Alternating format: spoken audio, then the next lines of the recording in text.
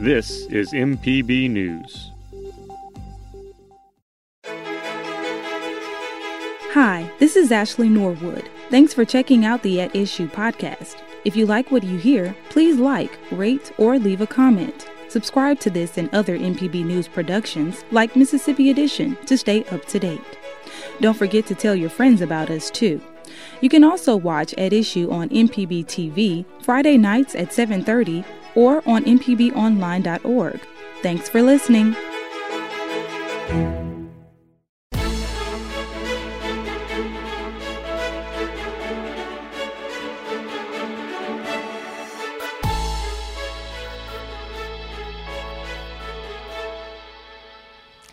Hello and thank you for joining us. I'm Wilson Stribling. Welcome to another edition of At Issue, where we discuss and debate the issues facing the state of Mississippi and how these issues impact you. Lawmakers are nearing the final week of the 2021 legislative session.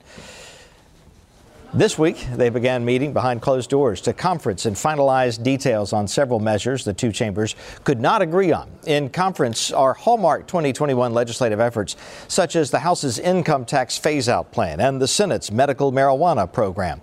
If conferees in the Senate and House do not reach an agreement on such measures by the deadline this weekend, the measures will die, at least for the current session. Earlier this week, the Senate passed a resolution to establish a study committee to look into the state's tax structure. The committee could begin studying the matter as early as this summer. At a state tourism event in Jackson this week, Lieutenant Governor Delbert Hosemann talked about the resolution. I'm pleased that the House brought that up. It was on our agenda for the Senate for this summer. Some provisions of the plan, as you know, we didn't want to raise people's taxes, and the tax swap bill raised some people's taxes. And there were other things I didn't think were completely thought out through that process. We're committed to going into a study group, and that's been introduced in the Senate. You'll see us working hard, I think, on looking at all the tax parts, how the best have the minimal amount of money spent on government and the maximum stay in taxpayers' pockets. Attending that same event was House Speaker Philip Gunn. He defends the plan to phase out state income taxes for all Mississippians over at least 10 years. He tells At Issue producer Ashley Norwood he's disappointed in the Senate. We think that plan is a solid plan. It's been out there for a month. Many people have looked at it, analyzed it. We've got a number of economists that have come out and given it a thumbs up. I think from what I can tell, there's been very little wrong with it. There have been very few people that have looked at it and said, hey, here's a real major problem. So in our view, it's a solid plan. It's certainly a solid point from which to work. I think it is a workable plan, and I think it's going to provide the foundation for income tax elimination in the future. Disappointed that we were not able to sit down and have those discussions, but it doesn't mean the issue's going away. We're going to continue to fight for it. Had 90 members of my House vote for it. It is a strong statement. It's a bipartisan statement. It's good for Mississippi. We're going to continue to fight and work towards eliminating income tax in the state. I know earlier this week the Senate did pass a resolution to establish a study committee, and I guess some people are wondering, does that mean that it's a wrap for the plan this session? Well, clearly that's an indication on their part that they have no intention of taking it up. So we're obviously disappointed with that, but we're going to keep working. Jamison Taylor of the conservative think tank Mississippi Center for Public Policy tells MPB's Desiree Frazier the House tax proposal may not pass the legislature this year, but he says a last-minute agreement between the House and Senate could happen in these final days. You know, on the one hand, this issue has been studied quite a bit because we do have examples like North Carolina and other states as to how to do this. And certainly, I mean, this is not the first time that the speaker has mentioned the idea of eliminating the income tax. And the governor does support eliminating it too. The governor does support it. But in fact, the speaker worked on this idea, I think it was about 6 years ago now. So, I mean, this has been something that the speaker has been carefully looking at for quite some time. At the same time, I can understand that the lieutenant governor wants to look at this a little bit more carefully. We've seen Josh Harkins, the Senate finance chairman, said that he wants to look at it more carefully. Our state economist is very well respected. People want to hear what he has to say. One feature of the Mississippi legislature, the session, is that it just goes so quickly.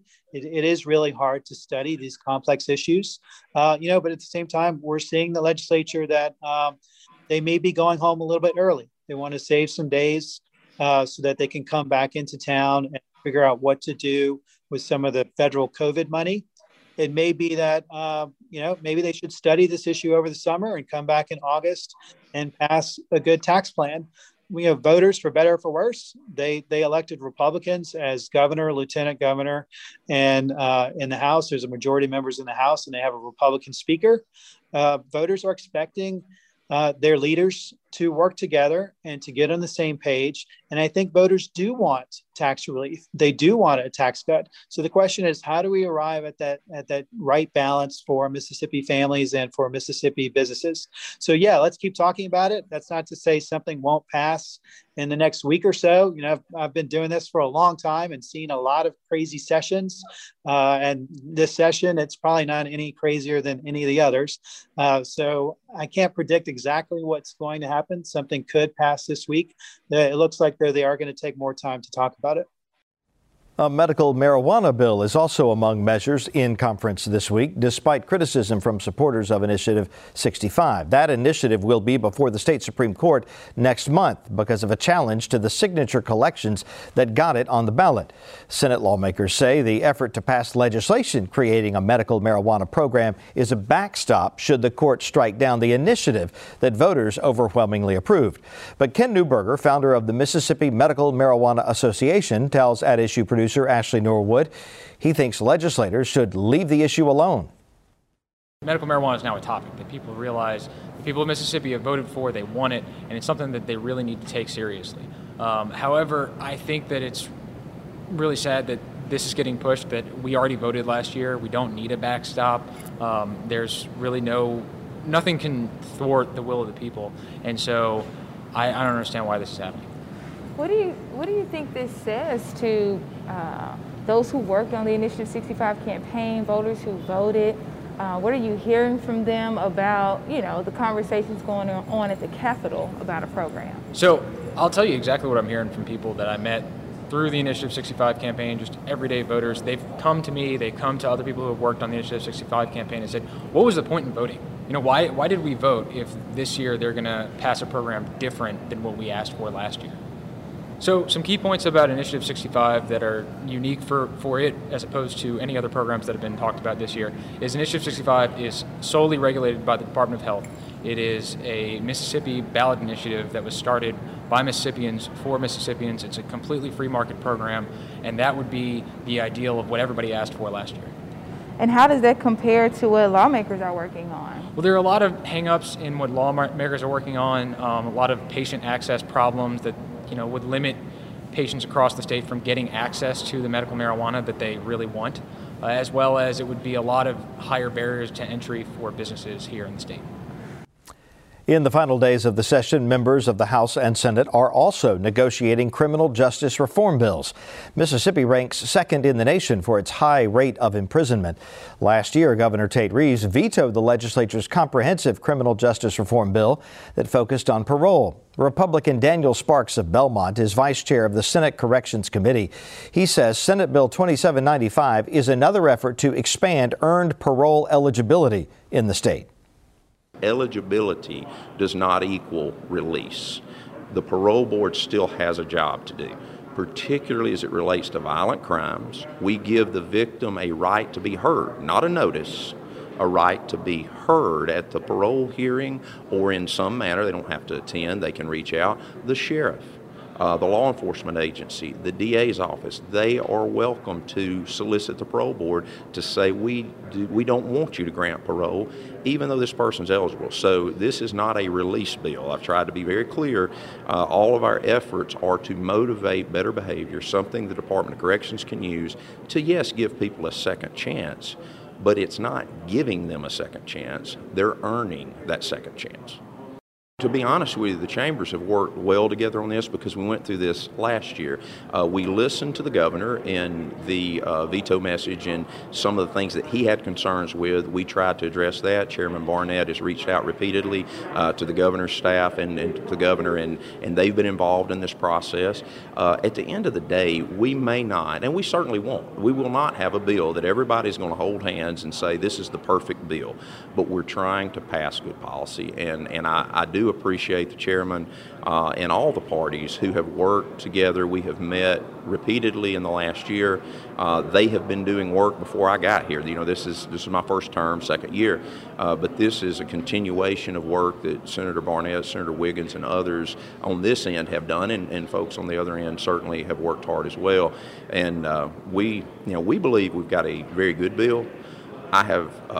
I'm confident we have addressed a lot of the issues that some of our members have, because public safety is number one. We always understand that. We want to have a good public safety bill, but it's also important to have a good policy that these are Mississippians, most of them, who are going to come out of MDOC at some point. So the programming piece needs to be in place, but the opportunity to perform while incarcerated so that you can earn parole eligibility is something that we believe is very valuable. Mississippi's vaccine rollout is surpassing new benchmarks this week as the state tops 1 million doses of coronavirus vaccines. More than 720,000 people in Mississippi have gotten at least one shot. More than 400,000 have been fully vaccinated against the coronavirus in Mississippi. You can schedule a vaccine appointment by visiting covidvaccine.umc.edu or by calling 877-978-6453. During a press conference outside a drive-through vaccination site in Rankin County, Governor Tate Reeves said the 1 million shot milestone is significant, but he recognizes there will be hurdles along the way to 2 million. While today marks a major milestone of 1 million shots, we're not yet out of this fight. In fact, we know that the next million shots are going to be harder to get than the last million. They're going to be harder to get because of vaccine hesitancy. We have vaccine hesitancy in our state, just like we see all around the nation. I want you to know, many of you saw me. I've taken the vaccine. My family has taken the vaccine. Many great physicians and community leaders around the state have taken the vaccine. And so in the coming weeks and months, we're going to continue to urge our fellow Mississippians to do just that, to take the vaccine themselves. I think you'll see us talk about the details as to why we believe that this is the right course of action for all Mississippians. Today, the Mississippi Department of Health is reporting 268 new cases of COVID-19 and 11 additional deaths. That brings the totals in Mississippi to more than 300,000 cases and nearly 7,000 deaths since March of last year. The state health officer, Dr. Thomas Dobbs, says the state has come a long way in the effort to lower the rate of COVID-19 infection. We've come so far for a few very simple reasons. We are here now because we've seen a phenomenal immunization effort, and we see that most of Mississippians over 65 and a growing percentage of Mississippians over 50 are vaccinated and protected. We know that they're much less likely to have severe disease and much, much less likely to go to the hospital or to die. So that's phenomenally important. But also, and I'm so very proud of my fellow Mississippians, that as we have added to our immunization stronghold of protection, we've continued to wear masks in public. Not because we have to, but because we know it's the right thing to do. So please, continue to do the simple things that we know prevent outbreaks, wear a mask in public, and avoid large indoor social gatherings. We know that it's much more safe to be outside, and certainly we've expanded access to sporting events outdoors, but still, for now, please follow common sense precautions. So let's get straight to the point now with views from both sides of the aisle. Brandon Jones is an attorney and former Democratic member of the House. Austin Barber is a national Republican strategist and founder of the Clearwater Group. Good to have both of you back on the desk this week. Let's start with tax reform. This is an issue that we first heard about from the governor during his State of the State address. There's been lots of debate and discussion about it. Now it's in conference. Austin, is it dead? Probably so. You know, nothing is dead until they sine die and they go home. Brandon has been experienced 4 years of that. I've realized that nothing's dead until they actually go home. But I think it appears that way. I will tell you, though, I go back to this point. The Speaker deserves a lot of credit for getting the ball rolling on a serious conversation and discussion and debate about income tax reform. It's clear I've had conversations with Republicans on both sides of the Capitol, the House and the Senate, and they want income tax reform. They want tax reform. And that's a good thing. We just got to have a discussion about what's the best pathway to get there. And there's no agreement on that now, but I know that Senator Harkins has a bill that came out that says the Senate's going to put together a study committee with the House. They're going to look at this summer, and hopefully that means, next year they'll come forward and we'll really get something done. But again, the Speaker does deserve some credit for pushing this year. Well, you've given the Speaker credit. I'll give the Lieutenant Governor credit. I think taking a breather, taking a look at this, making sure that we understand the impact it would have on the state. Because, there again, we all like the sound of not paying taxes. Sounds great. But then you have all these things you want your state to do, like maintain roads and have public schools and have hospital programs. And so I think that Lieutenant Governor Hosemann is being prudent and sharp by saying, even by the own admission of the analyst who we heard from a moment ago, let's take a minute. Let's take a look at this. This is a short period of time to wrestle with a major sea change in how we do our economy. So, I think it's good that we're taking a break and going to look at it, and I look forward to that discussion over the summer. Yeah, and Josh Harkins, who's a friend, and he's the chairman of the Finance Committee in the Senate, I know that he wants to make sure this is something that's best for the state of Mississippi, and he wants to make sure it's the most conservative plan that he feels will work for will work for taxpayers in the state of Mississippi. But look, again, it's a great day when we're having a real debate on tax reform, and if that leads to the summer and more serious conversations and more detail of understanding what's the best way to eliminate income tax or whatever it is, that's okay.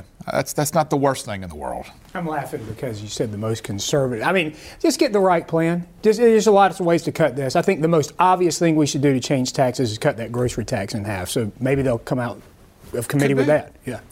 Brandon, you mentioned the Lieutenant Governor. He's put a lot of energy behind the medical marijuana bill. Why has it struggled so much to gain traction in the legislature? We have been scratching our heads on this program. Austin and I, we like to think of ourselves as being fairly connected. We talk to legislators every day. We talk to the folks you see in these screens every day. Our producer talks to them. Desiree talks to them. I mean, Wilson, you interview them. We like to think we know what we're talking about.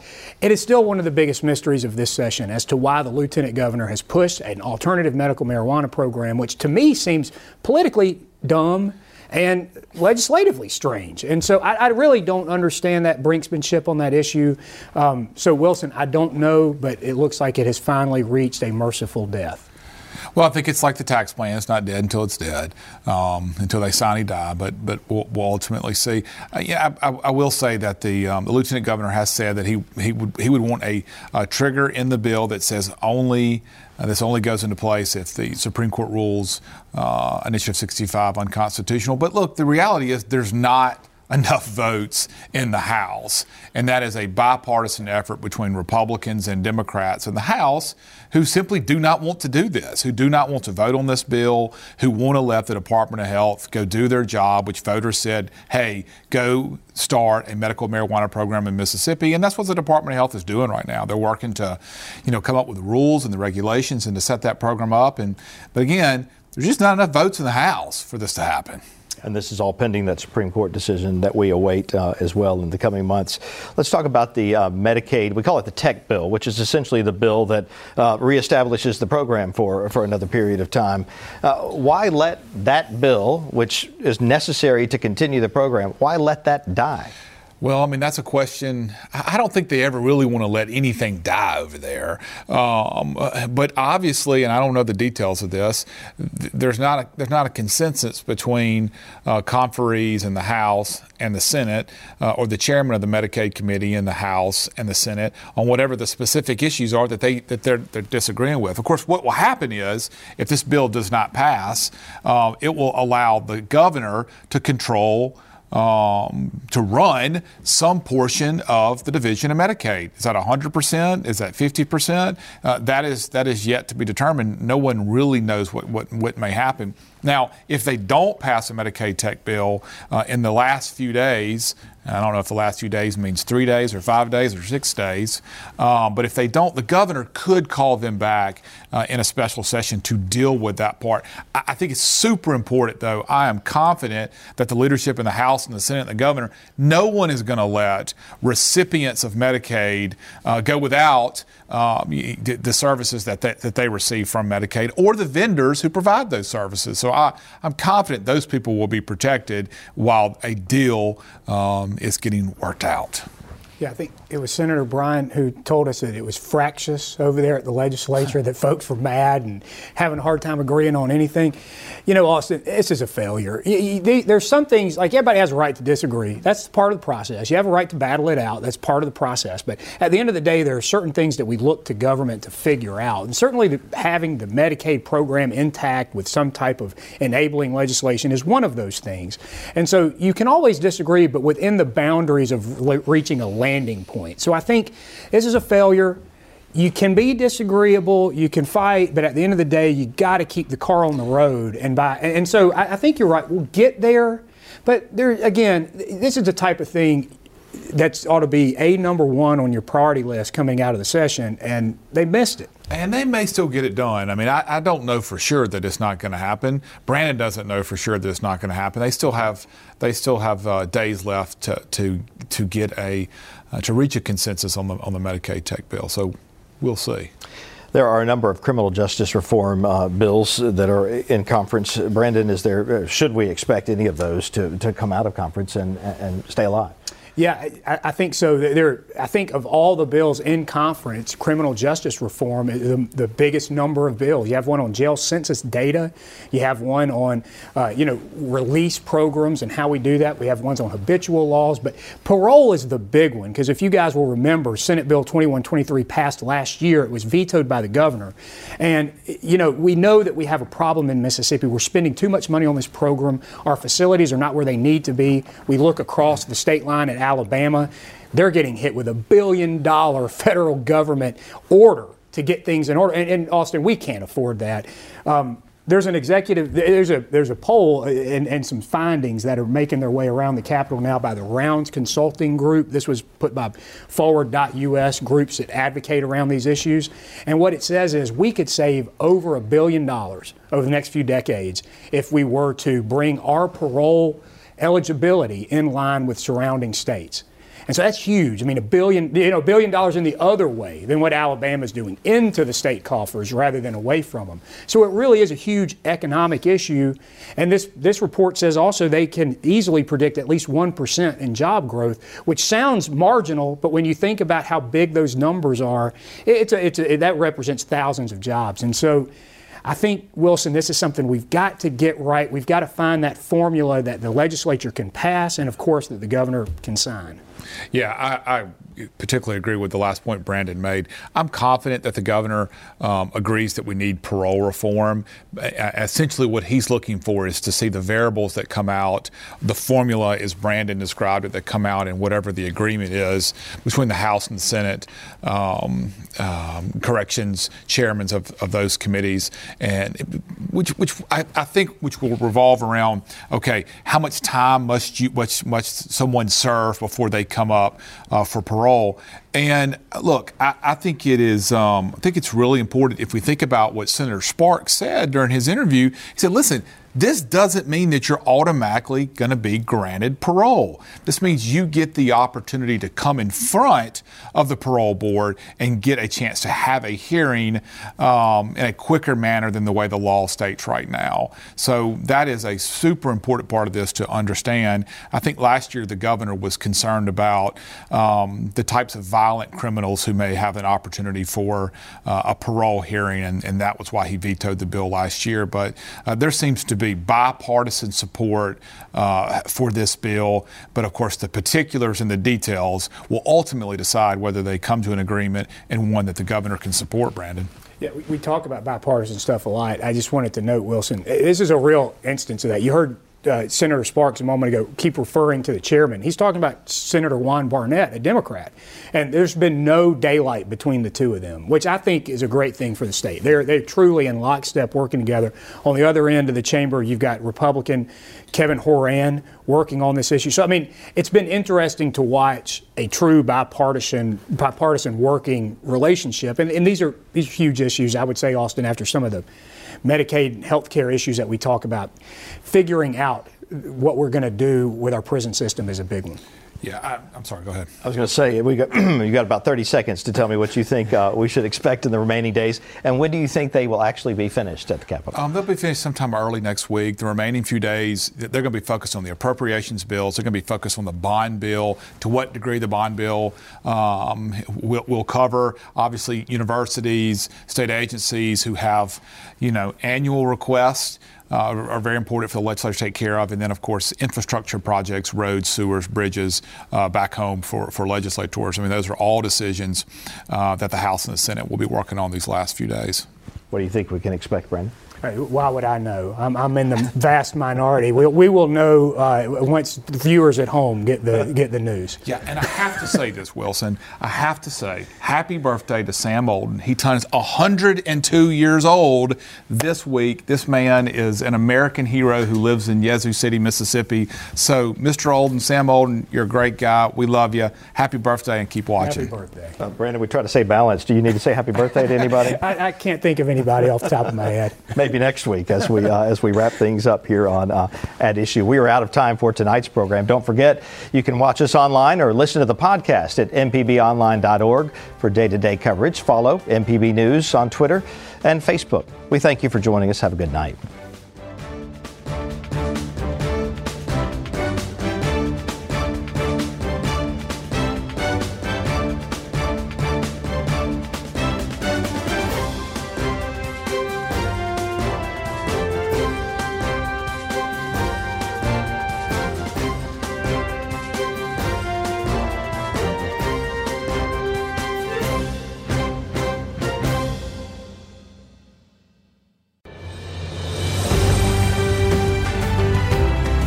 Thanks for listening to the At Issue podcast from MPB News. If you haven't already, subscribe to get new episodes weekly. And don't forget to like, rate, and leave a review. You can also stay in touch with MPB News on Twitter and Facebook. For daily news, check out the Mississippi Edition podcast. Thanks for listening.